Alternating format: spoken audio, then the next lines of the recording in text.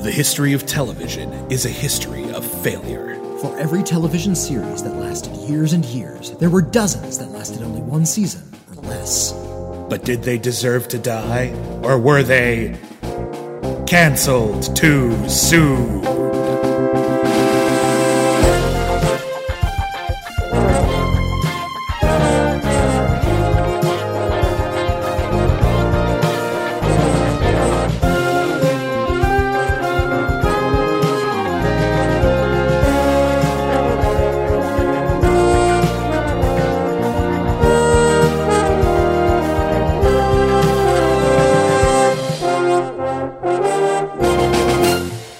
Everybody, and welcome back to Canceled Too Soon, the podcast where we review television series that lasted only one season or less. Wait, stop there. Do it again in a vampire voice.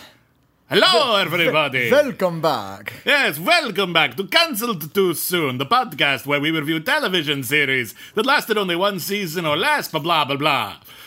I am Count the Blah. I am Count the Blah. I get the blah. Yeah, I apologize to any Romanian listeners we have. They're probably really sick of that bullshit. I'm sure they are. Okay, but yeah, so this is Canceled Too Soon. We review TV shows, blah. And this is Monstober, so we're still reviewing a whole bunch of horror shows. If you want to catch up, if you're new, and I know we have some new listeners because we just did a big Schmoville appearance, and we'll talk about that in a second. Yeah, we reviewed some amazing crap. Like, total crap this month. Like, this has been a really bad month. Good for you, bad for us, because we reviewed terrible shit. We exhumed a lot of monsters, a lot of Draculas. Yeah, and, we did the terrible 1987 pilot for Bates Motel, which was not about Norman Bates, but was about ghosts. Just like Psycho. Sure. And we reviewed Monster Squad, which was a live-action knockoff of the Adam West Batman series. With monsters instead of Batman. Yeah, and it's as bad as it sounds. And then we did the Hanna-Barbera series Drac Pack, which was like Monster Squad with infinitely worse writing, and that's even worse than it sounds. It was really bad. Drac Pack was a bit of a chore. And strangely enough, we're coming around to the best series that we're going to cover for Halloween. Absolutely. It's one of our more requested series. It is one of our more requested series. Did someone donate this, or did we have it already? Okay. Topher White. Oh, hello, Topher. Donated this. Hi, William. Vampires, and this got smudged a bit because I put a piece of tape on it. Loved this because I loved this because I was a fan of the White Wolf booking game series on which this is based. Too bad it is more soap opera than horror. You know what it is. But before we get into the review, we really want to take a moment to say thank you to Christian Harloff and all of the schmoes.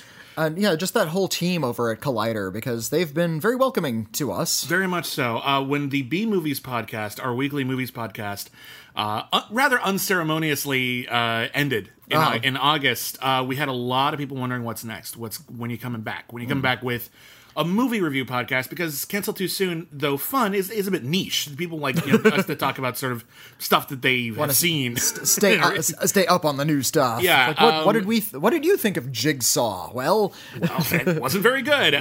We saw that last night, and it sucked. Even compared to the other Saw movies, which I liked. It didn't suck. It just sucked. Oh, fair enough. But yeah, we took a couple of weeks off after the B Movies podcast to just sort of lick our wounds. We hadn't had a break we hadn't had a 2-week break from that podcast in over 6.5 years. Yeah. Like we had missed a few episodes here and there, and but it was usually more than 1 week. And it was usually because we were working so hard on other stuff. Yeah. So, like I was in San Diego Comic-Con, and you couldn't find a guest host, so we just something like But then we would make up for it with bonus episodes. So it was still insane. So the insanity will soon commence. Recommence, if you will. Over at the SK Plus Network, you will be able to hear our new movie podcast, critically acclaimed is the title, over at the Schmoes Know iTunes feed or on SK Plus, which is a YouTube channel feed. Now, this will not be video. This will not be, you will not see me and Whitney interacting the whole time. But if it's more convenient for you to just click on that, put it in the background while you're working or something like that, that will soon be available to you for our new podcast. critically acclaimed. I hope that they find some sort of like public domain images that they can pan slowly over while we do our film reviews. Maybe just like pages of like Charles Dickens' Bleak House or something, so that we can read a classic if the boss comes into the room. There you go. But so the new show, for those of you who are wondering, we know a lot of you have. We've had a lot of questions about it. If you loved the B Movies podcast, thank you. Or even if you just kind of liked it. Yeah, it's going to be very similar in a lot of ways. We're still going to do movie reviews. We're still going to do retrospectives. We're still going to do some letters. We'll set up a new letters column, email address just for the new show soon. It's not set up yet, so we're not going to give you the address yet. Don't flood our inbox yet. We're going to have a new email address. But we have a new main event, and we really want to get all of the schmovillians, the schmoes, if you will, involved. And you and those of you who are not familiar with Schmoville at all. Absolutely. You go to the Schmoville Facebook page. It's a fan page for all the Schmoes shows, all the Schmoes podcasts and web series. And every week, starting next week, we're going to run polls in which you get to choose which terrible movie we're going to review every single week. You're going to pick one absolutely terrible, and by all means, go nuts. Like suggest something we've had somebody on our tail for the longest time to review something called Yeti, a love story. Oh yeah. Most people haven't even heard of that. Suggest it. We'll if we can track it down. If we can track it down, it's fair game. It does not have to be Batman and Robin level bad. It can be obscure, weird bad. Oh, Batman and Robin level bad is like around a 6 in terms of quality. For us. For people who seek out crap. If you want to see like a 0.5 film, by all means, we'll do it. We are your huckleberries. And then we will also match that every week. We'll make a double feature with your terrible movie and a really good movie to make a fun double feature that you can watch at home and you can actually like enrich yourself as you're indulging in lowbrow crap. And we can also recommend great things to you while still being tortured by you. Yeah. So one for you and one for us, essentially. Absolutely. And the last episode of every month, because we know a lot of fans of the Bay Movies podcast loved it when we reviewed an entire franchise. The last episode of every month, we will review an entire movie franchise, which will also be decided by a poll at the Schmoville Facebook page. So if you're not part of Schmoville yet, head on over. It's a really good group. It's very supportive. I love everyone there. They've been really inviting to us. Head on over there, join up, listen to some of the other Schmoes Know shows, the SK Plus shows, and sort of jump in. And then our new show, Critically Acclaimed, will premiere on Sunday, November 12th, 2017, and will be on every Sunday for the foreseeable future afterwards. That's the current plan. That's the plan. It's a relief. I'm actually kind of stoked. And me too. I actually haven't been this excited for a new project in a while. We get to go back to doing the movie podcast because it was, just a part of our lives for so long, and it was just taken away, and so we had to hustle around for a little bit. And I'm glad we were able to get back on our feet as quickly as we did. Yeah, well, I wanted to do it quicker, but we can get into this more. We debut Critically Acclaimed. We wanted to get into it pretty fast, but we had to figure out the best way to do it. And if we did it one way, it could have precluded us doing other things. Yeah, like if we started over here, then we can't work over here. Might have been like some conflicts of interest, and you don't want to hear the politics of it. No, but it's just lame. We just want to make sure we did it right. We had to wait a little bit to make sure it was all everything was kismet. Everything was copacetic. And now we're going to find out if everything is copacetic with our last episode of Monstober. Again, so as Topher already described to you, the listeners, and you've probably intuited because the title of the show is here. But we play coy. We like to be coy in the episode. Yeah, just because we like to lead into a clip. But let's do that now. Let's talk about the Aaron Spelling vampire soap opera, Kindred, the Embraced. They've already entered your world. We have kindred in every walk of life, Frank. We're all around you. On April 2nd. All I ask is for a moment. Get ready to enter theirs. Right as your friend now.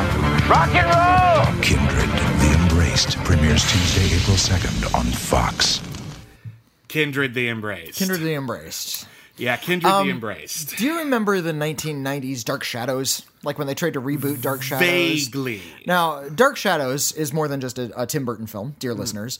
It was a very long-running daily soap opera. And it was a horror-themed It was horror soap opera. that took place in a vampire mansion, and the main character was a vampire, Barnabas Collins. The vampire actually didn't show up for a really long time in that series, but then Barnabas Collins quickly became the protagonist. Okay. People forget that. It's like I haven't it took seen a the while. early episodes, but I yeah. know enough about it, and I've seen some of the early episodes that like initially it kind of was a little unfocused, and then they introduced the vampire, and the show started revolving around him, and it started to become a more just a more engaging show, a little more focused. You know, what are you gonna do? It's a lot of people obsess over Dark Shadows because of sort of the cheapness of it.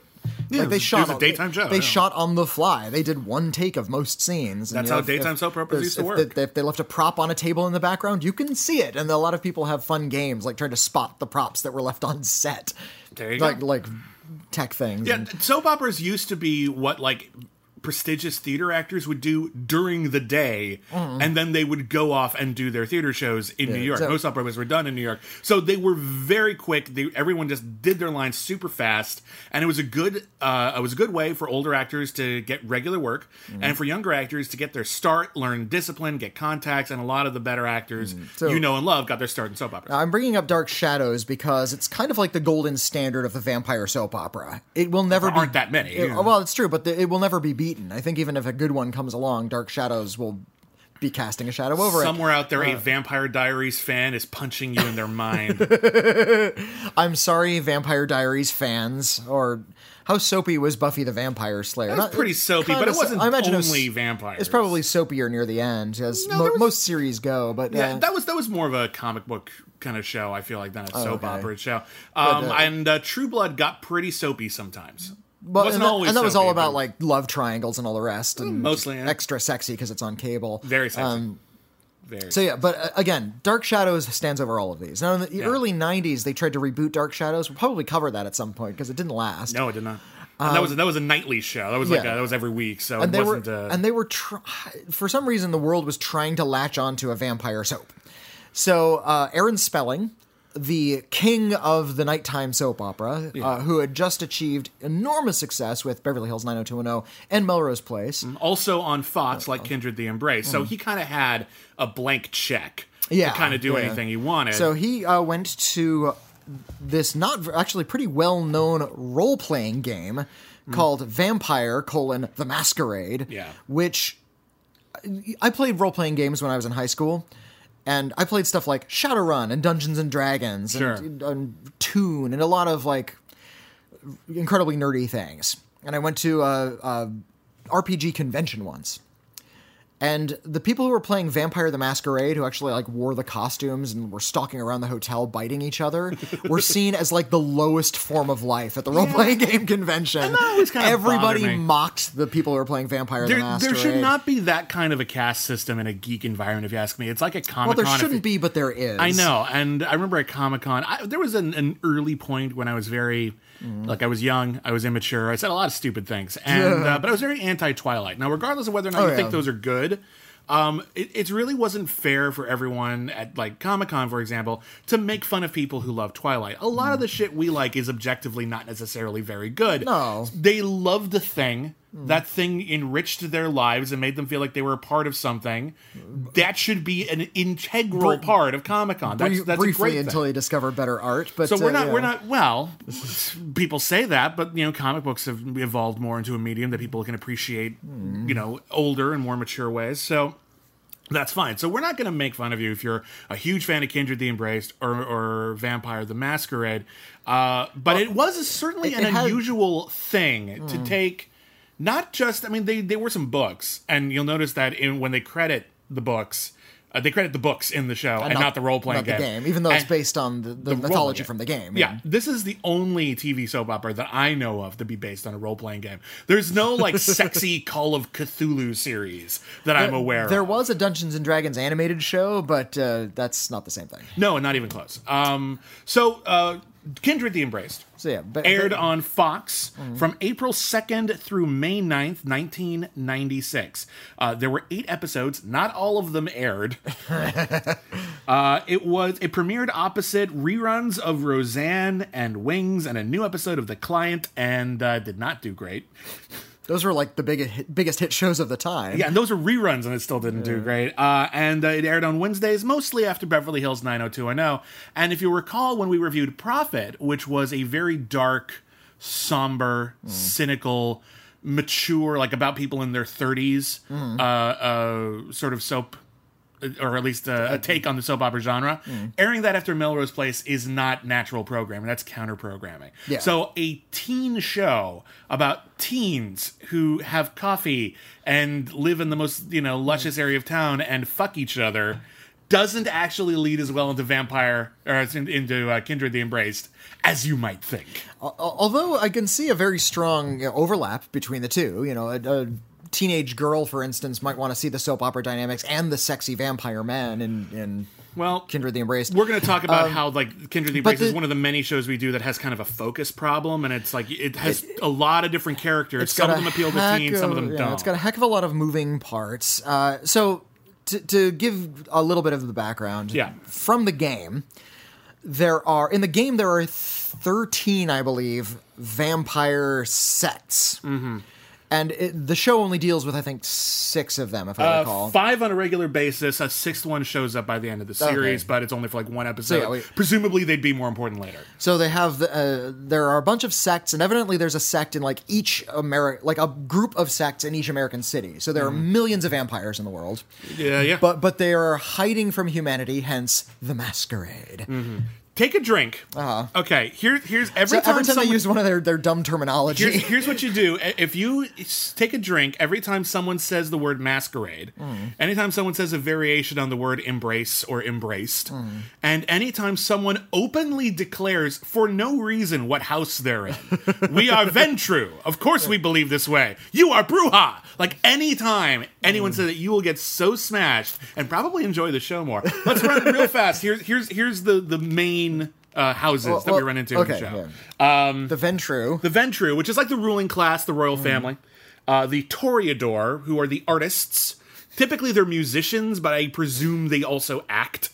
All right. They're in the entertainment industry. They run the entertainment industry. And I'm wondering, but to join one of the houses, you have to be, quote, embraced, which is their slang term for being made into a vampire. You have to be embraced by someone from that house. Yeah. So and then their blood is inside you, and then you have their traits, their memories, and their talents, and their traits, and their resentments as well. Yeah. So if you were to be bitten by a Toreador, would you suddenly become talented at playing instruments if you weren't before? I think you'd be more interested in the medium. I bet there's a lot of critics in the Toreadors. Other houses include the Bruja, which are basically the mafia. Yeah, they're basically the criminal sect. They're the thugs. Yeah. There's the Gangrel, who are the teenagers on motorcycles. I hated them. No, me too. There are the Nosferatu, who are the ones that look like Nosferatu. Aptly titled. Except for the one guy who looks kind of normal. He's just got a bald head and a big brow, and that's kind of it. He's got big earlobes. That's it. He had some work done. I don't know exactly what happened. And then lastly, we do meet in an episode later on the embarrassingly named Assmites. Azimites, I think. Yeah, they say it real fast. So many times. Like Assmites. They sound like Assmites. We have to bring in the Assmites. Oh God, not those. No, I just sprayed for those. And the Assmites are shape-changing assassins. They can look like anybody. Now, in the game, I'm just going to burn through this real fast, just to have a general sense of how complicated this gets. There are also the followers of Set, who follow the god Set. There are the Giovanni, who are rich. There are the La Sombra, who have darkness powers. Shut up! Shut up with your darkness powers. There's the Malkavian, who are all insane. There's the Ravnos, who are the thieves and con artists, the David Mamet characters, if you will. There are the Tremere. It might be Tremere. I'm not 100% sure. I apologize if they're any Masquerade fans. Probably Tremere. There's no accent, so whatever. And they are sorcerers. And lastly, Jesus, they there's are. sorcerers, too. And lastly, whoever came up with this name was trying to fuck with me because it's spelled Tzimisce.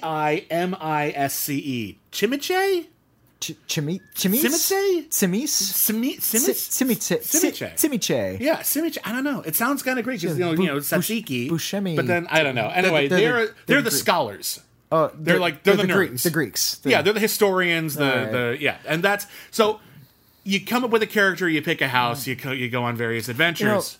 I have a friend who, for many, many years, tried to start his own comic strip. It was going to be this epic thing, and he came up with literally dozens of characters and their complicated backstories and how they're related to one another and how they came to be at the start of the comic strip. And he designed the mansions and he did blueprints of like the mansions they live in. And he came up with these complicated backgrounds he's going to put in this comic strip. And he had such a complex mythology for all of these families and how they interact that he never actually got the comic off the ground. Yeah. And he could never come up with any stories. That's the problem. And I feel that's where we are with Kindred the Embraced. They are is. so focused on being game masters that they don't know what to do with this world now that they're in it. Yeah, we'll talk about the storylines and we'll talk about the cast in a second. But when I was... I've talked to a lot of screenwriters, professional and amateur. People are just getting their start. And you can often tell the people who are passionate, then that's good. That's a good start.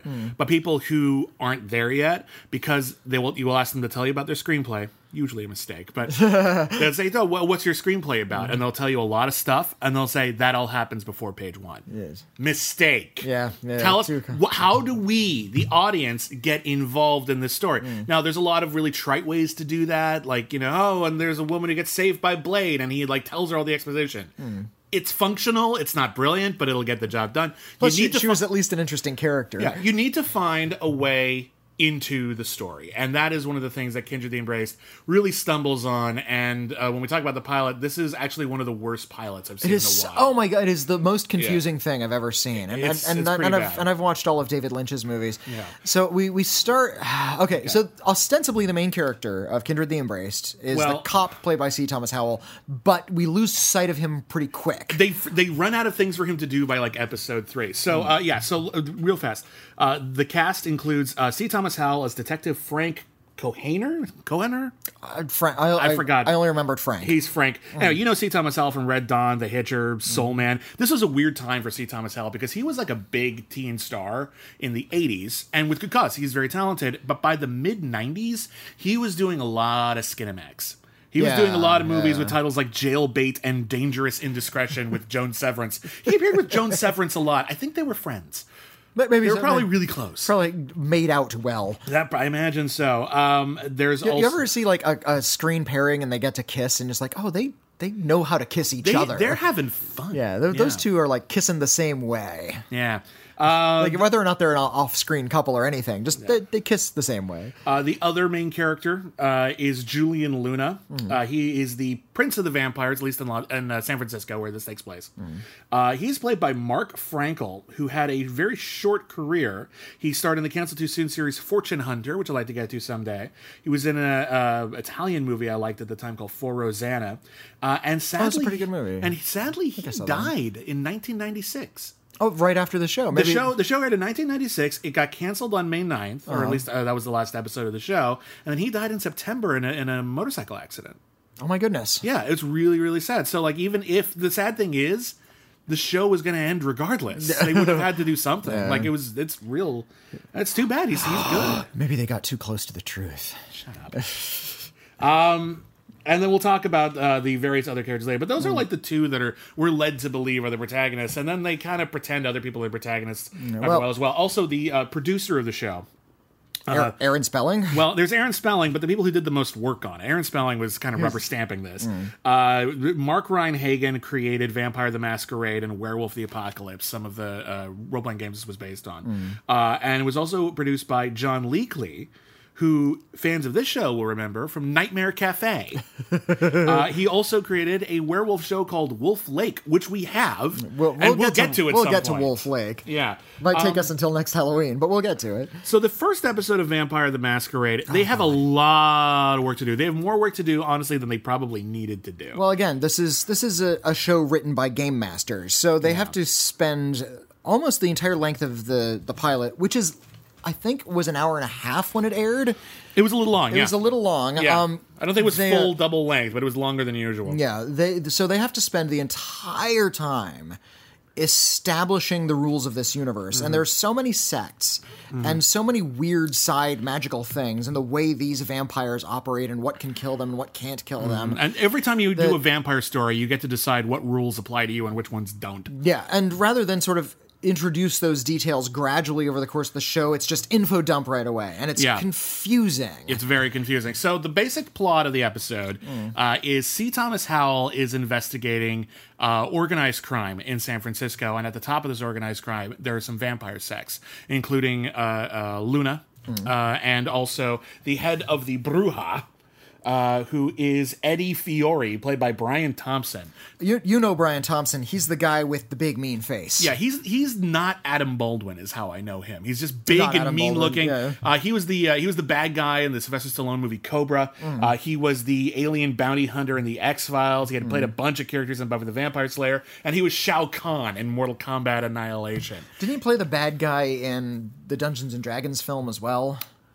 No, what am I you're thinking of well, there was Jeremy Irons, but behind him it was the bad guy from Passenger 57. Oh, yeah. Bruce Payne.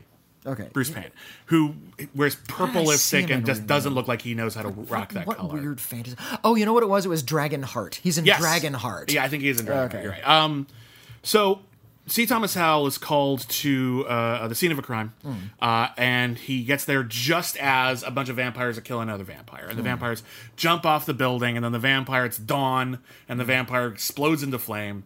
And But it's like their shoes catch on fire. Like fire just sort of burns up their body. They don't explode like it in a big ball of gore, which would have been a lot more fun. What's the best vampire on fire scene you've ever seen in a movie? Like sunlight, vampire, boom. I did like the scene of Udo Kier like on the beach being executed in Blade. Oh, that's a good one. They like wrenched out his fangs with pliers and they just left him on the beach as the sun was coming up and he just sort of burned up. And the best explosion though is probably Don Rickles in Yes! Innocent Blood. Innocent Blood. Oh my god, I'm so glad you brought it up. I was just about to ding you with it. I'm like, best one's Innocent Blood. Innocent Blood, directed by John Landis. It was, a lot of people joke it was a French vampire in America, which it kind of is.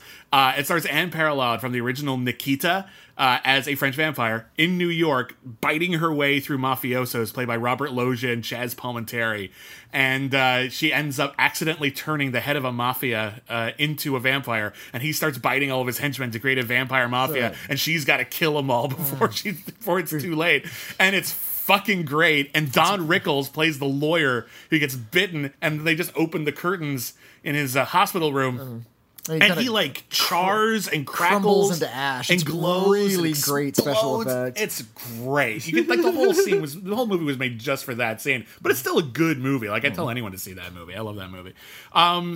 So C. Thomas Howell starts investigating, and it turns out he's actually dating a vampire. Yeah, his girlfriend is a vampire. Played by Ellen Tighe from Battlestar Galactica. It took me a real long time to recognize her, and I'm going to forget her name. His partner keeps on telling him these really sort of cryptic things. Kate Vernon.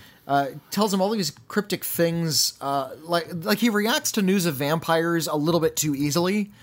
It's like, and I think I figured it out. I think they might actually be like creatures of the night. This would explain, or at least they think they're vampires, but I think they're actually vampires. And his partner doesn't say, you're crazy. They can't possibly be vampires. He says things, leave this alone, man. It's more than you understand, man. So when it's when it's revealed that he's also a vampire near the end of the pilot, it's not a very big surprise. And they don't really go anywhere with that. No, I feel like they were going to. The partner is the vampire. Well, we'll talk about this in a second, but like first off, the partner is played by Eric King, who a lot of people know from the first couple of seasons of Dexter. Okay. There's a meme which is just him saying, "Surprise, motherfucker!" Like that's Eric King. So what we find is that C. Thomas Howell, because he's had an ongoing like romantic and sexual relationship with a vampire, the idea that we learn in the pilot is that he is kind of immune to vampire tricks. Like vampires will like hypnotize you so that you don't remember that they're a vampire to protect the masquerade.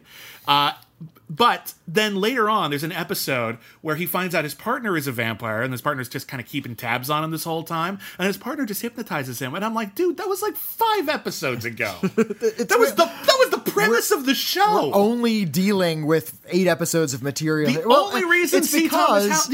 Thomas Howell is on the show and can keep remembering who vampires are is because they can't hypnotize him. And then they fucking hypnotize him. And the problem with that is because the focus of the show shifts from T.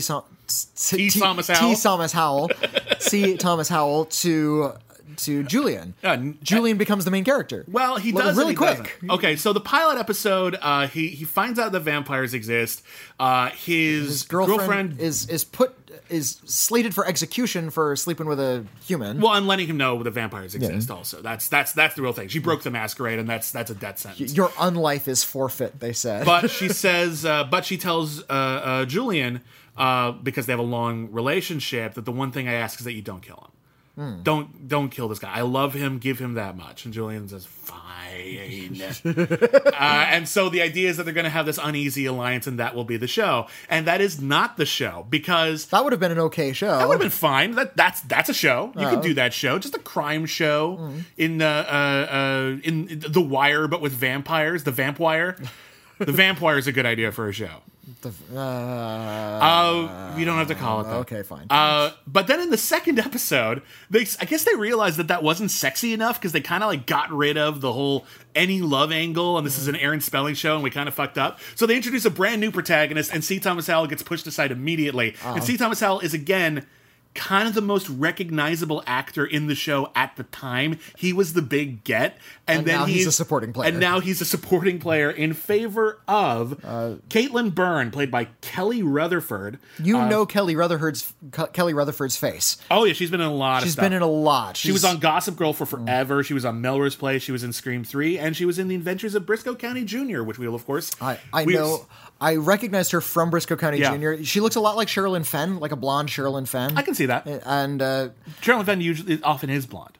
I guess so, yeah. No, I'm thinking of Cheryl Lee. You're right. No, Sherilyn Fenn. Yeah, also from Twin Peaks, but yes. I see what you're getting at. Yes, she has features kind of like Sherilyn Fenn. She was on Briscoe County Jr. We will get to Briscoe County Jr. eventually. We're saving it for a special episode. It's one of those like rare shows we can only do once, so we're saving it. She's a reporter. She wants to do a story on Julian because he's super duper wealthy, but nobody knows anything about him. So she's evidently throughout this entire season, she's just doing the one story. I don't think they ever publish anything on Julian. No, because because what happens is she's doing a story on Julian, who is one of the most powerful men in America and is one of the most mysterious. Like, we can't find his birth certificate. No one knows anything about him. How interesting. A lot of people don't even know his name. He's not famous. Exactly, and that's interesting. So she finds this out. She's researching him. And then basically what happens is Julian Luna buys the newspaper. He does. Yeah, and he kills the story, and then he becomes her editor, and then she works on assignments that often tie into vampire shit. Well, and also, but isn't she continues to interview him after that, but they're just in a relationship, though. Well, yeah, I think at that point. They start being in a romantic relationship. I got the impression that she was still working on that story. I got the impression that he became her editor so that he could kill the story, and that he successfully did. Okay. And then they had a close relationship. But the idea of, like, okay, here's the head of the vampires, and he's got a close relationship with TV, like a good TV job. Like cop, reporter, lawyer, doctor, all of those are TV jobs. Something interesting happens every single day. So we gave up on C. Thomas Howell. This isn't going to be a cop show. That's too macho. We need something sexy. So we have a human woman and a vampire who refuses to turn her and let her know the secret. And he's dead sexy, by the way. Oh, he's cool. Good-looking dude. He's got like a nice young body. Udo Kier. Yeah. Like a young Udo Kier. Like, that's what he's got. Young it's a good Udo vibe. Kier, but with that like kind of ice creamy chest that you saw a lot in the 1990s.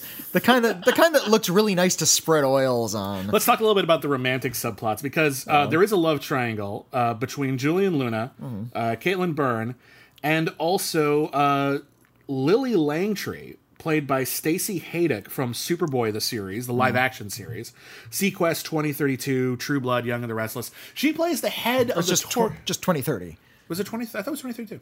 No, Sequest DSV. Oh, okay.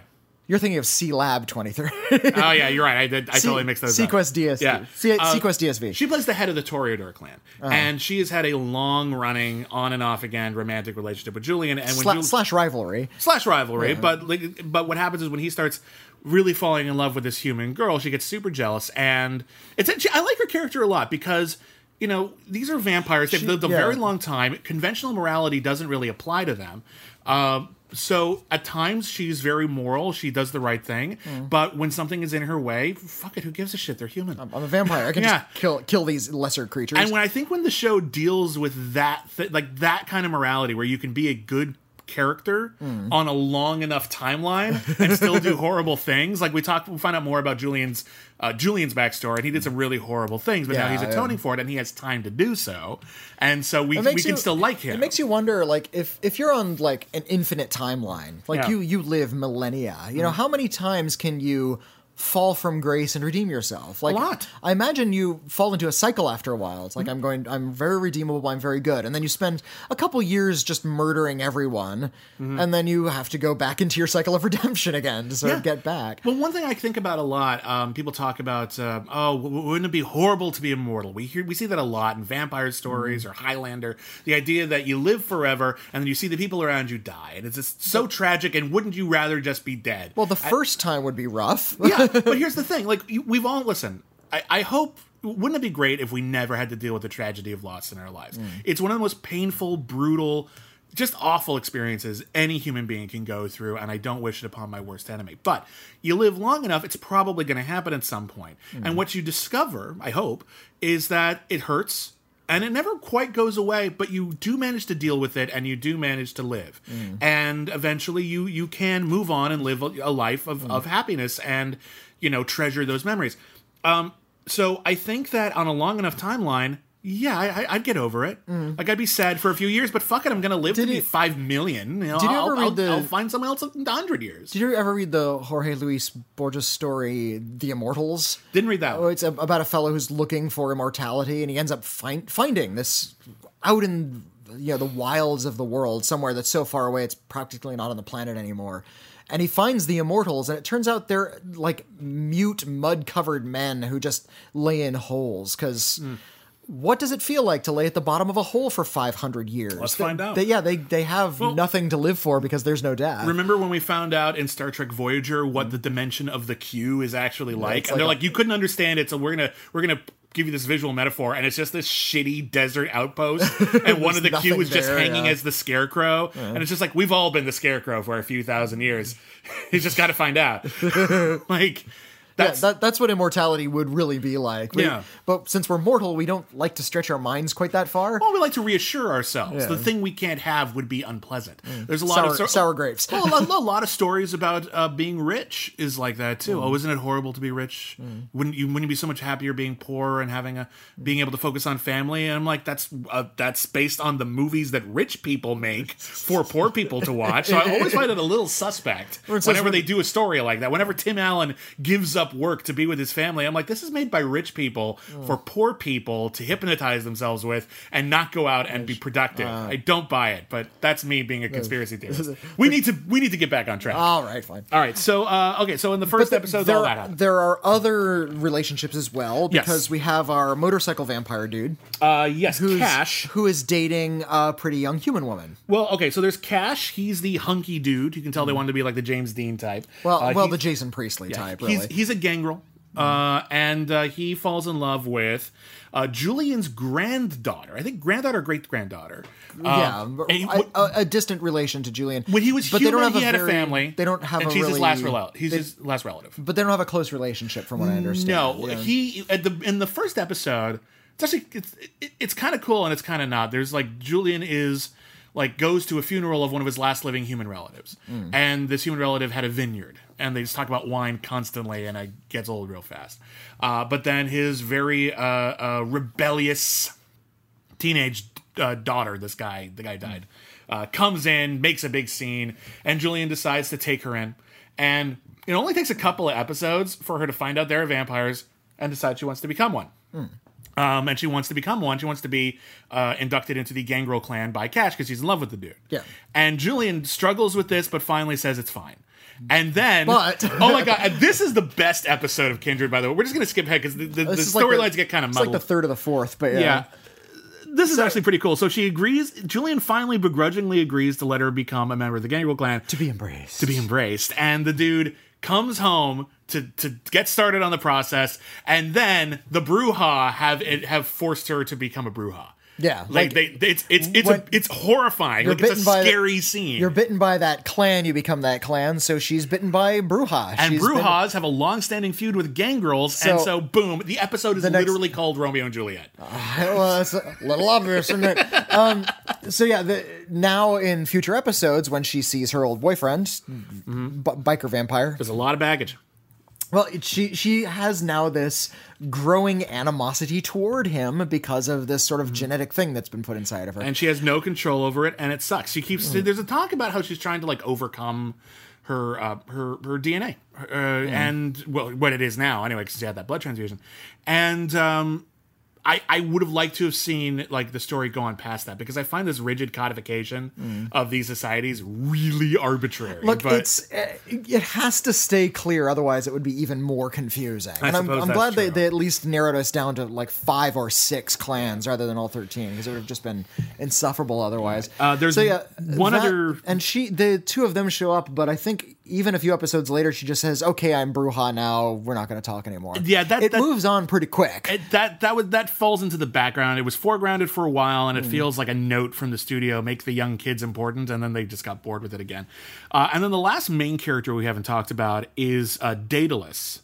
The Nosferatu guy. Yeah, he's the head of the Nosferatu clan. He's also very good friends with Julian. The Nosferatu, because they, unlike the other vampires, they look vampiric. They look they kind look of like monster, monsters. yeah. Except for this guy who like could pass. This guy could pass, but we see other ones, and they do indeed look like they're out of that Werner Herzog or FW or Now movie. They look rat-like. So they stay in the shadows, they stay underground, and they stay out of all the other affairs. But Daedalus is Julian's sort of right-hand man. He does a lot of the dirty work. He's played by Jeff Kober, who you'll know as the hunky kangaroo guy from Tank Girl. That's right. He's also on Sons of Anarchy, China Beach. In Earth 2, he played the Zed, the cyborg. Oh, no kidding. Yeah, you might recall him from that. So he has a great deep voice, and he's kind of attractive, but in a very like world weary kind of way. I see casting him as a vampire is a good choice. Yeah, he has that sort of Byronic tone to him. And he does have an episode where he gets romance. Yeah, he falls in love with a singer. And this is another one of those shows, and I hate it whenever a show does this or a movie does this, where a character is supposed to be one of the best musicians in the world, and you can tell that they just didn't have the money to get a good song. Or they have one of those things where it's like, oh, yes, and they're the greatest artist or writer of all time, but we never get to see their actual art. Here we see it, and it sucks. There's a rock star we meet in a future episode who becomes a problem because he keeps embracing his fans without getting approval, and that's like breaking the masquerade. And that's a great. And he looks a lot like Adrian Grenier from Entourage. He does. He was actually the guy from The Opposite of Sex. A really great 1990s indie comedy that no one talks about anymore. If you ever want to see something you haven't seen, that's a good movie. They talk about him, and he's given this performance, and he seems like, I don't know, like a guy who's the head of a band. Is this Daedalus or the rock star? The rock star. Right. The rock star, he seems like the guy who'd be like the head of a band who is like the 10th track on the Crow City of Angels soundtrack. Yeah. Not even Jurassic 5, but like the one way in the back. This was their big break and they didn't make it work. Like that's as good as his vibe gets. Not as big as Screaming Trees, you know. But then you hear Lily, the head of the Toreador, talking about it. It's like, remember when we saw Elvis play at that bar for the very first time? This is what that was like. And I'm watching, I'm like, no, it's fucking not. He has one move. He like sings really passionately into the microphone, and then he pushes it away, and he raises his arms up, like not even shows like, off his chest underneath his open like leather jacket. Val Kilmer in The Doors, like not even Jim Morrison, like Val Kilmer did it. Like that's the guy's vibe, and I'm like, that's not fucking Elvis. I don't give a shit. So, but and by the way, all of this takes place in like one of the show's main settings. Oh, yeah. Haven, the vampire bar. In the 90s, I don't think they do this very much anymore, but in the 90s, every like cool show had a bar or a coffee shop where everyone hung out. Well, it was a good way to get an entire ensemble in one location. So it was a good way to get musical guests. In Beverly Hills 90210, it was the Peach Pit, and later on, the Peach Pit After Dark. In Friends, it was Central Perk. Central Perk. Buffy the Vampire Slayer was the Bronze. Yeah, there was like the diner, the play. Yeah, the place everyone went to hang out. Cheers, more or less. But it's a good place to get. You get musical guests. It's a big crowd. It makes it feel hip. Makes it feel hip. Like there was like when Disney decided to put in like a nightclub for teenagers. Yeah, remember that? Like that was an actual thing. It doesn't necessarily sell it, but by God, they tried. It also provided a kind of a neutral zone for the TV series, because especially something like Hydra into the Embrace, which is all based on romantic triangles and clan wars. There was at least this spot where we could go, where we could take a breath and let things simmer for a little bit. Everyone has to be on their best behavior. It's technically public, but there's also a ton of vampires that can talk business. Nothing really dramatic is going to happen there, so we can actually slow down and do a little bit of character There's work. a couple of bar fights, but even that's a sort of thing not here. It's not the climax. It's like there's a bar fight. Okay, but no, not at Haven. Yeah. And I actually really appreciated that, because it at least gave me an anchor amidst all of the swirling vampire mythology that's just sort of speeding past me. So the episode we were talking about Live Fast, Die Young, and Leave an Attractive Corpse was the actual title of the show. Well, that was the Rockstar one. But the episode I was thinking about with Daedalus. Oh, yeah. That was he falls in love with a musician. And... then what happens is like he's like he does this whole thing with the opera thing. I was like, I will help you, you will love me, but you will never see my face. He's like, please let me see your face. And then he like puts on a potion to make himself look like just the actor actually looks very attractive. And he's got hair. And then they have a romantic evening, and then he wakes up in the morning and he doesn't have hair and his earlobes are a little long, and that's it. And she freaks out. And she completely freaks out. Said he was more monster than man. And I'm like, you found out he was wearing a wig. That's what you should have gotten out of this. Oh, you're bald.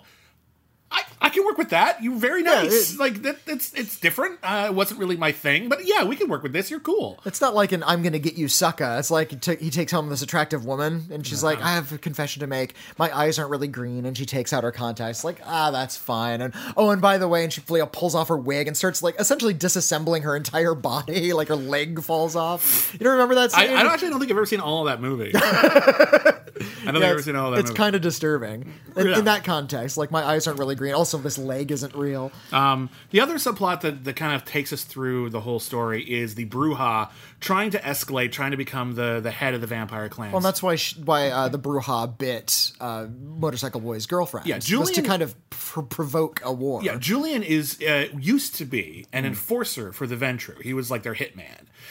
Which we don't learn until like the second to last episode. We know that he had a violent past, but now he is all about peace. Peace at all costs, even if it means taking it on the chin and not looking dignified. That's the important thing to him, is peace, peace, peace, peace, peace. The Brujah want war. And so they keep trying to provoke Julian to get into a war. They almost provoke a war. It doesn't go great. The Nosferatu show up at the last minute, decide not to be impartial this time, and Eddie Fiore ends up getting killed after trying to assassinate Julian. There's a big fight. Eddie Fiore dies. And in the last episode, it's pretty cool actually, we find out that the reason why the Brujah have such a thing against the Ventrue isn't just because they're the Mafia clan. It's because the previous Prince of the Vampires, whose name is... Hold on, I wrote it down. It's played by... Archon Rain. Is this the Titus Welliver character? No, Titus Welliver is the guy who becomes the head of the Brujah at the end of the show. Oh, right. I'm talking about the guy who used to be head of the Ventrue, used to be the Prince of San Francisco. The older guy. Okay, yeah. Archon Rain, played by Patrick Beauchot, who's a great actor. You might recall him from the TV show The Pretender and The Band Played On. He was in a great, I think it's a French movie called The Music Teacher. Or maybe it was British. I don't remember. I haven't seen it in a long time, but it was really, really good. Back when he was Prince and Julian was his enforcer, he sent Julian on a mission to kill an entire tribe of, like, an entire, clutch of Brujah. And he was under the impression that he was doing it for a damn good reason, and it turns out he did it for no reason whatsoever. It was just a power play. Yeah. And Julian didn't realize that he had just straight up fucking murdered innocent vampires. People, they had done nothing wrong. They had broken no law that we know of. Just following orders. Just following orders. And so the Brujah have had it out for Julian ever since, because they think Julian was an evil motherfucker, and Julian was just a tool. Julian didn't find that out until, right before this. It's like, oh, well, no wonder the Brujah hate me. I just murdered. Yeah. So Titus Welliver, who you know from fucking everything, but Lost, for example, he shows up to take over the Brujah. He's on that documentary show, Botched. Oh wait, Bosch. That's a Shut joke. up. That's Anyway, he takes over the Brujah, and there's a good moment where he kills Arkan Rain. Arkan Rain accepts his fate. It's kind of dramatic. Falls into a fountain. It's a bit melodramatic, but okay. Nothing in the show is not melodramatic. That's true. Everything's played at 10. Yeah. And Julian wants revenge. Then he finds out, oh shit, he did that. Well, this is awkward. Yeah. And then that's basically the show. And that's the end of the show. It is. There's other stuff in the middle there. There's all this talk about how vampires don't kill people, but every other episode is about a vampire who breaks those rules and starts killing people. Every other episode is about that. We never get sort of a sense of like the world at large or how many vampires are in it or like kind of the consequences of killing people. Well, in the human world, and the whole point is we were supposed to have C. Thomas Howell to be the intermediary, to let us know how this is affecting the human world, and have us live in the human world and see how the vampires and the humans interplay. Yeah. C. Thomas Howell is pushed to the side so quickly that we get no intermediary. It's just the vampire soap opera stuff. And the human character is Julian's girlfriend, and even she gets pushed aside. Even she gets pushed aside for Julian's own drama. Now, luckily, Julian's an interesting enough character to carry it. He is. I actually like Julian as a character because him he's a good diplomat and because he's done horrible things. He's rather complicated. Has a little bit of an inner story, and I like him, and I liked his relationship with his ex-girlfriend. And there's a whole subplot where she hires a private detective to take pictures, and the pictures reveal that there are vampires, and so she has to kill the private detective. And the detective tries blackmailing a vampire, which is the dumbest thing you could possibly do. It's like blackmailing Batman in The Dark Knight. Yeah. Stupid idea. Why would you do that? You think this guy's Batman and you're trying to blackmail him? Do you know what Batman could do to you? Batman could F you up, dude. But here's the thing. That's the thing. It's really complicated. There's a lot of different characters. There's a lot of different storylines, and they never decide what their in is. They're in with C. Thomas Howell. Okay, well we're gonna focus more on the vampire shit than how humans deal with vampire shit. Okay, well we do want to have a human character, so we'll give Julian a human love interest who also investigates stuff. But we don't need her to investigate stuff because everything she investigates, Julian already knows about, so she can never help the plot. So. And even the exposition is given by other vampires, so we don't need the humans at all. We don't even need her to give exposition. Now we didn't need any human on the show. Consider another Aaron Spelling joint. Consider Beverly Hills 90210. How we have like a brother and a sister character. Sister's dating a guy. They're in a high school. These are all very relatable things. We all know what that feels like. Or we can run our heads around it if we don't have siblings. But like we understand the gist. Or if we're younger, it's like this is kind of like we kind of understand what these things are about. These are plausible, right? So when we're thrust into this complicated role-playing game world of complex mythology and warring clans, you need something human. You need a C. Thomas Howell to let the human characters in, or you need to go full bore, just complete mythology nonsense. Now, the complete mythology nonsense would lose everybody, except for like really devoted fantasy fans. Well, I think the problem with the complete mythology is that they're shoving. I mean, there's like another 12 clans we didn't meet, but like. They're shoving too much of it at once. If this had been about, just to start with, there are 2 vampire clans. The Ventrue and the Brujah. The Brujah are trying to take over San Francisco, and then we gradually meet the others. Every other episode, we meet a new clan. And like season 4, we get to like clan 5 or 6. We can get our bearings a bit, and that way, when we introduce a new clan, we're still not confused about what the other clan is. The pilot is trying to do way too much at once, and it really should have focused on, here's C. Thomas Howell, or the reporter if you realize you screwed up. But like, here's the human character. They get involved in the world of vampires, and right now there's a clash between 2 clans of vampires. And focus on those 2. And they need to be able to absorb that one rivalry and all the details within just that one rivalry, because we can understand a rivalry between 2 groups. That's real classic drama. It's the Jets and the Sharks. That's all we need. Yeah. That's it, and then you can the build Ventrue's from in that. gear with cylinders. Like, imagine if the first episode of Lost had an exposition dump of everything you knew by season 4. It would not interest you. It would just push you aside. Yeah, and again, gets better by the end because we've figured all this stuff out, and the cast is pretty good. But yeah, it's I can see why it didn't pick up a following quickly enough because that pilot was brutal. And there's just nothing to grab on. Even as it starts to find focus, it's still not good enough by the end of 8 episodes that you can really get your fingernails into it. Now, as we mentioned, there is a certain type of screenwriter and a certain type of audience that really like mythology over story and character. Like, they're going to be really obsessed with a world. And I feel like this I don't know if over should be the right word, Maybe but, not over, they certainly love that aspect. they tend to fetishize that sort of thing. And this is really prevalent in a lot of, like, young adult fiction. You find stuff like in the Allegiant or Divergent series. It's like there's the different sects, and they each have, like, color-coded medallions that they can wear. And grouping people into various personality types. It's even in Harry Potter. There's like the houses within Hogwarts, for instance. People who watch the movies, read the books, declare what their own houses are going to be. Even though I thought that was the job of the Sorting Hat. Well, the Sorting Hat just supposed to just sort of focus you. Uh-huh. Most people kind of know what they're in already, and they even like when the pot goes on Harry Potter's head, it even just sort of asks him. Like, it talks to him. Like, you could really be anything. Like, you're really... you're full of potential. Like, what... And finally, Harry Potter just says, I just don't want to be Slytherin. And he's like, okay, well, fine. Gryffindor it is. Like, that's basically it. Like, that's it's all in you, basically. It's sort of...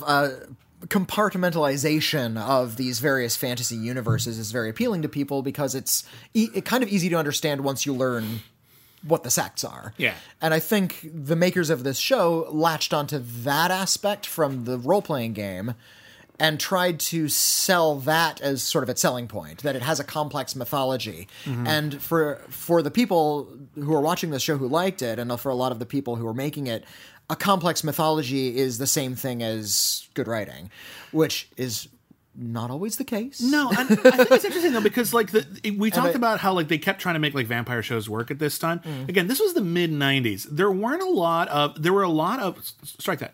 great genre shows, but they weren't what they are now. They were still very episodic. We still had shows like the X-Files and even most Star Trek was, even with Vampire Slayer, was very much just one episode at a time. And this was trying to weave an entire web.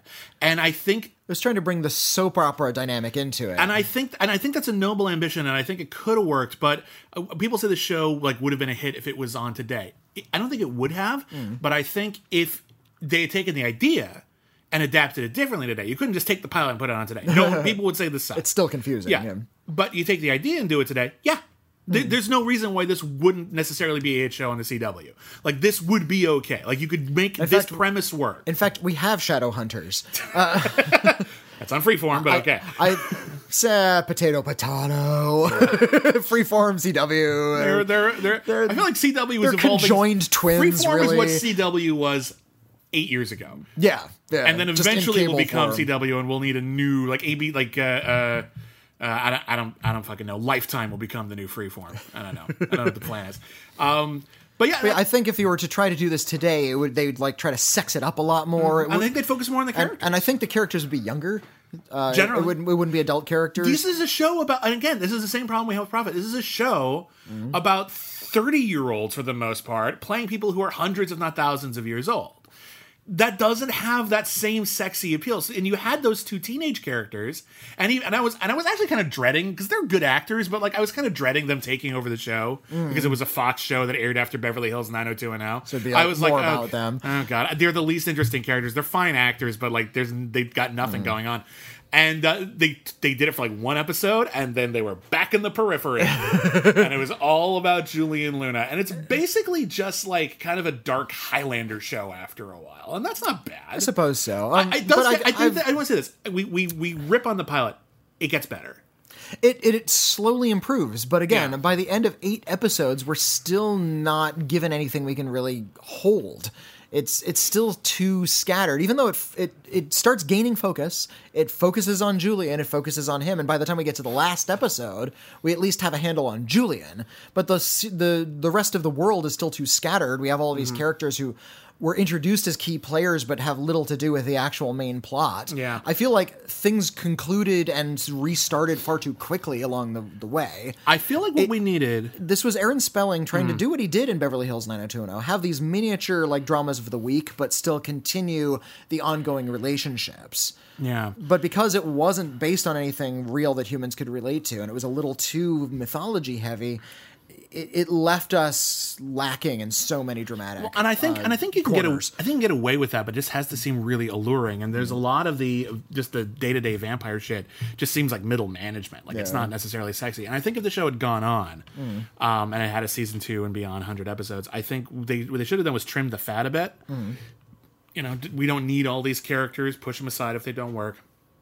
And I think you need to take the characters you do have and give them more striking motives. Like, for example, C. Thomas Howell. He's still here. He's still under contract. We got to do something with him.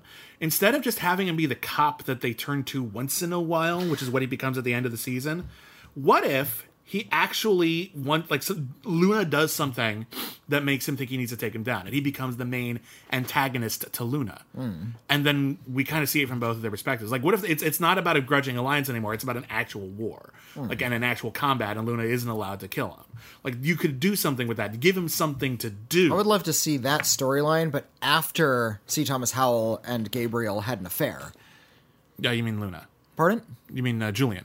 Julian, sorry. Yeah, that'd be hot. Julian, yeah. That'd be great. C. Let's Thomas, do that. like, Julian, he's bisexual. He Live long enough, yeah. Seduces this cop, and they have this brief affair, and C. Thomas Howell is sexually confused, and now he kind of has this sexual regard, but he has to take him down because he's a vampire, so there's a little bit more tension. I buy that from C. Thomas Howell. There's a lot of particular costuming decisions where he just doesn't read as macho. As conventional, he's a little tough guy masculine as you think. He's too much of a pretty boy. I mean, he's a pretty boy teen star, so he's a little too pretty to play a tough, grizzled cop guy. Yeah, so I think you could play with that. I think that would actually potentially work really, really great.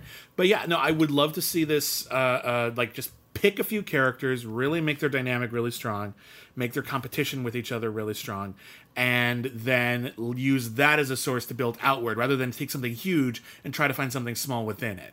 I think that was a mistake. I think by the end of the series, I'm going to say this right now, I think if they had gone to another season, and if sadly, I'm sorry, I'm totally spacing on his name, if Mark Frankel, if Mark Frankel hadn't died, total shame. He's really good.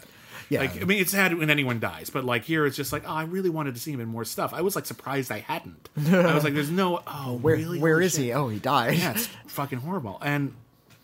But if things had gone well, I think I would have watched season 2.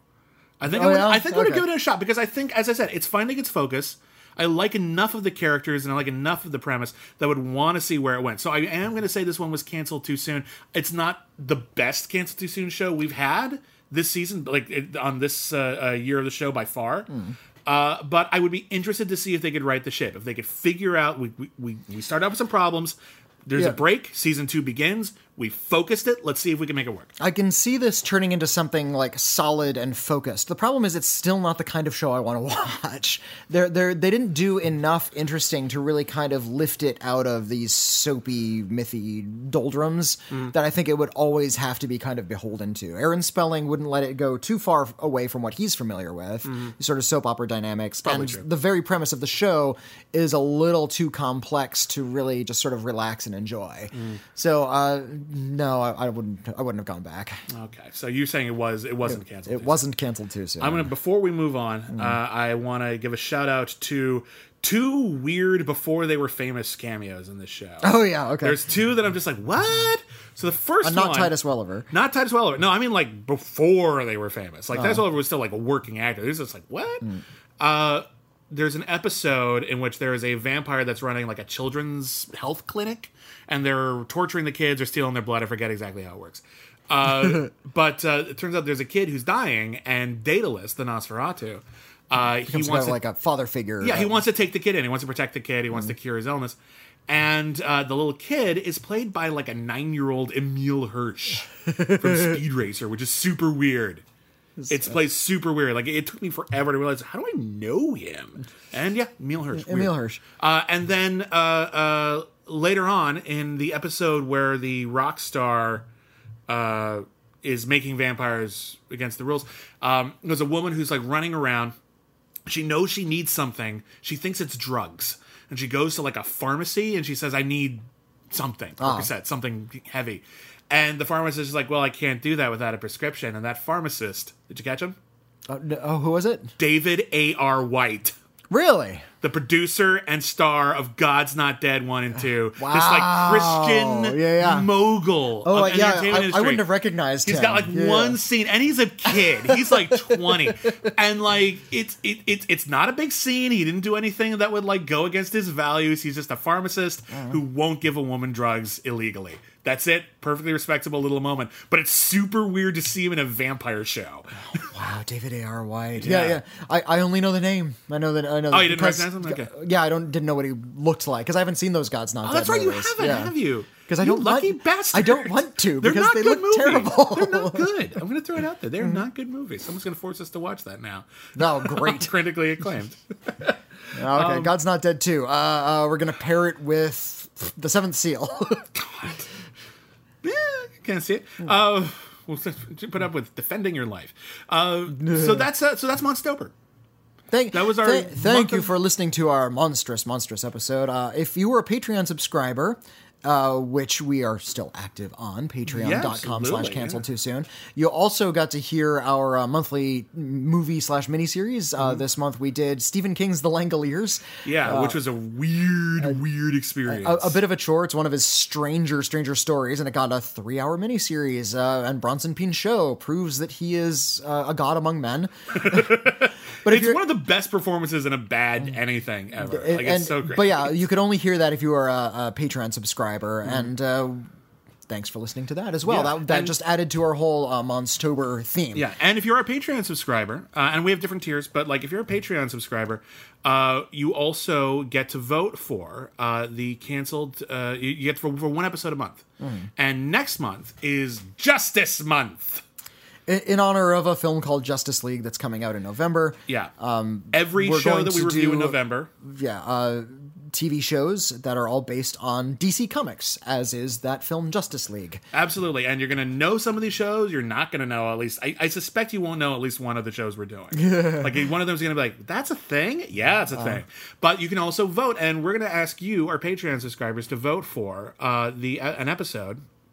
of an animated series based on a DC comic book. Which there have been many. There have been quite a few. Most of them have been very successful, but there are a handful that just didn't take off. It didn't last more than one season, and as a result, you get to choose between these 5 shows. Amethyst, Princess of Gemworld, which is about a girl who gets sucked into her video game and becomes like a princess. It's actually pretty fun. It's the first time I liked that one when I saw it, but it's been a while. Let's see if it's any good. All right. There's Green Lantern, the animated series, which is a very ambitious from like the series. mid-2000s, if I recall. No, like 5 years ago. Oh, okay. Like pretty recently. Even more recent than that. It was Okay. after the Ryan Reynolds thing, but it wasn't related to it. It was just sort of... It was to the Ryan Reynolds movie what Batman the Animated Series was to Tim Burton's Batman. It expanded it, became its own thing. And a lot of people liked it, but didn't make money, so they canceled that. There is Swamp Thing, the 5-episode animated series about the heroic adventures of Moss. A big man made of swamp glop. There is Superman, the 1988 animated series from the makers of Chuck Norris Karate Commandos. And we know how much you love that episode, so that might be fun too. And then your last option... you get 5 this time. Usually we only get 4. But your last option is Beware the Batman, the only like Batman TV show to like flop. Like even like The Batman, which I didn't think was very good. Even that lasted a while. This one just gone. They gave up on it super fast for some reason. Batman tends to be pretty successful, even if the movies are.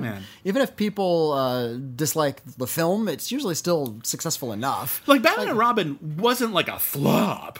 I think it broke even, but it flopped comparatively, but it still made plenty of money. Like it wasn't nothing. Same with Batman v Superman. Like it made a huge amount of money, but not as much as they wanted. And it's also not very well regarded because it's a bad flick. People like that Batman. People like. Yeah, this is the one failure Batman. Also, I did want to amend something. Oh yeah, because if you did listen to that Patreon subscribe, miniseries episode, we declared that our next monthly movie was going to be Dinotopia. The miniseries that took place in a utopia full of dinosaurs, and people crash land there and find this interesting dinosaur series.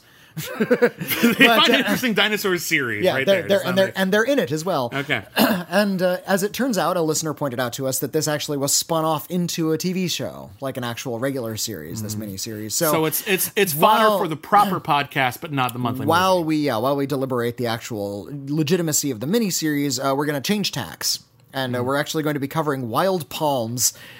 Which I've heard legends about, but never seen. It is a TV miniseries from Oliver Stone. Oliver Stone from 93. This is like just before Natural Born Killers, when he's taking the most mushrooms and trying to come up with this like future techno-punk-ish conspiracy theory type TV show in the near future. And there's a lot of like hallucinations and drugging of the populace kind of stuff. It's really confusing. It's very, very, very 90s, and it has a lot of interesting cast members. James Belushi, Dana Delaney, Robert Loggia, William Gibson has a cameo. Nice. But the next episode of the show proper, which you can listen to whether or not you're a subscriber on Patreon, is going to kick off just this month, and we're going to kick it off just right. Because we're going to be talking about the 1990s live-action TV pilot for Justice League. Yeah, they tried to do a live-action TV Justice League series in the 90s, and I'm going to tell you like this right now. You can look this up online. It looks like a bad fan video now. Like if like a bunch of teenagers put this show together now, we would be like, oh, good for you guys. It's like stick at it, slugger. Like it's so cheap. It looks like that Max Landis Death of Superman video that he put together. Oh, but that was even that felt more expensive than this. The idea was that it wasn't supposed to have production value though. It was just people in masks and stuff. We'll talk about the origin of that and why they thought that was an okay approach. But it's a legendary failed pilot. We've had a lot of requests for it, and we're gonna get to it next week, first week of November. Cannot wait. It's going to be a lot of fun. I'm really looking forward to it. We've had a lot of requests for more superhero shows, and we decided to just lump them all together. Like, just threw a whole bunch in 1 month. We got cool stuff coming for you. We got some of our most requested shows, and again, at least one show I didn't even know existed. It was on. I did no memory of it whatsoever. It's super weird. So vote, subscribe, do just engage with us, and be sure to come back on November 12th. That's right. November 12th on the Schmoes Know iTunes network, or you can check it out on SK Plus on YouTube. Critically acclaimed, our first show. And if you want to help decide what bad movie we're going to review on that new podcast, go to Schmoville on the Facebook group Schmoville. And there'll be a poll up soon, like in the next, probably beginning of next week. Yeah. So that's that. We do have email. It is canceled too soon @gmail.com. And I don't know how far behind we are. Maybe we should do a bonus episode or something where we do. We might have to do a bonus episode. Although we're not falling as far behind as you might think, but we are a little behind. But by all means, keep emailing us, keep sending us suggestions, keep sending us your memories of these shows. To ask us questions. Doesn't have to be directly related to a show that we watch. It could just be about TV, ourselves, anything. It's an exciting time to be alive. We love all of you. We hope you had a good time in Monstober. Have a safe and happy Halloween. And that's a wrap. We'll see you next season. Oh, wait. And we're on Twitter at CancelCast. And I'm at William Bibiani. I'm at Whitney Seibold. And patreon.com/cancel too soon. We said it all. We're good. And that's a wrap. We'll see you next season.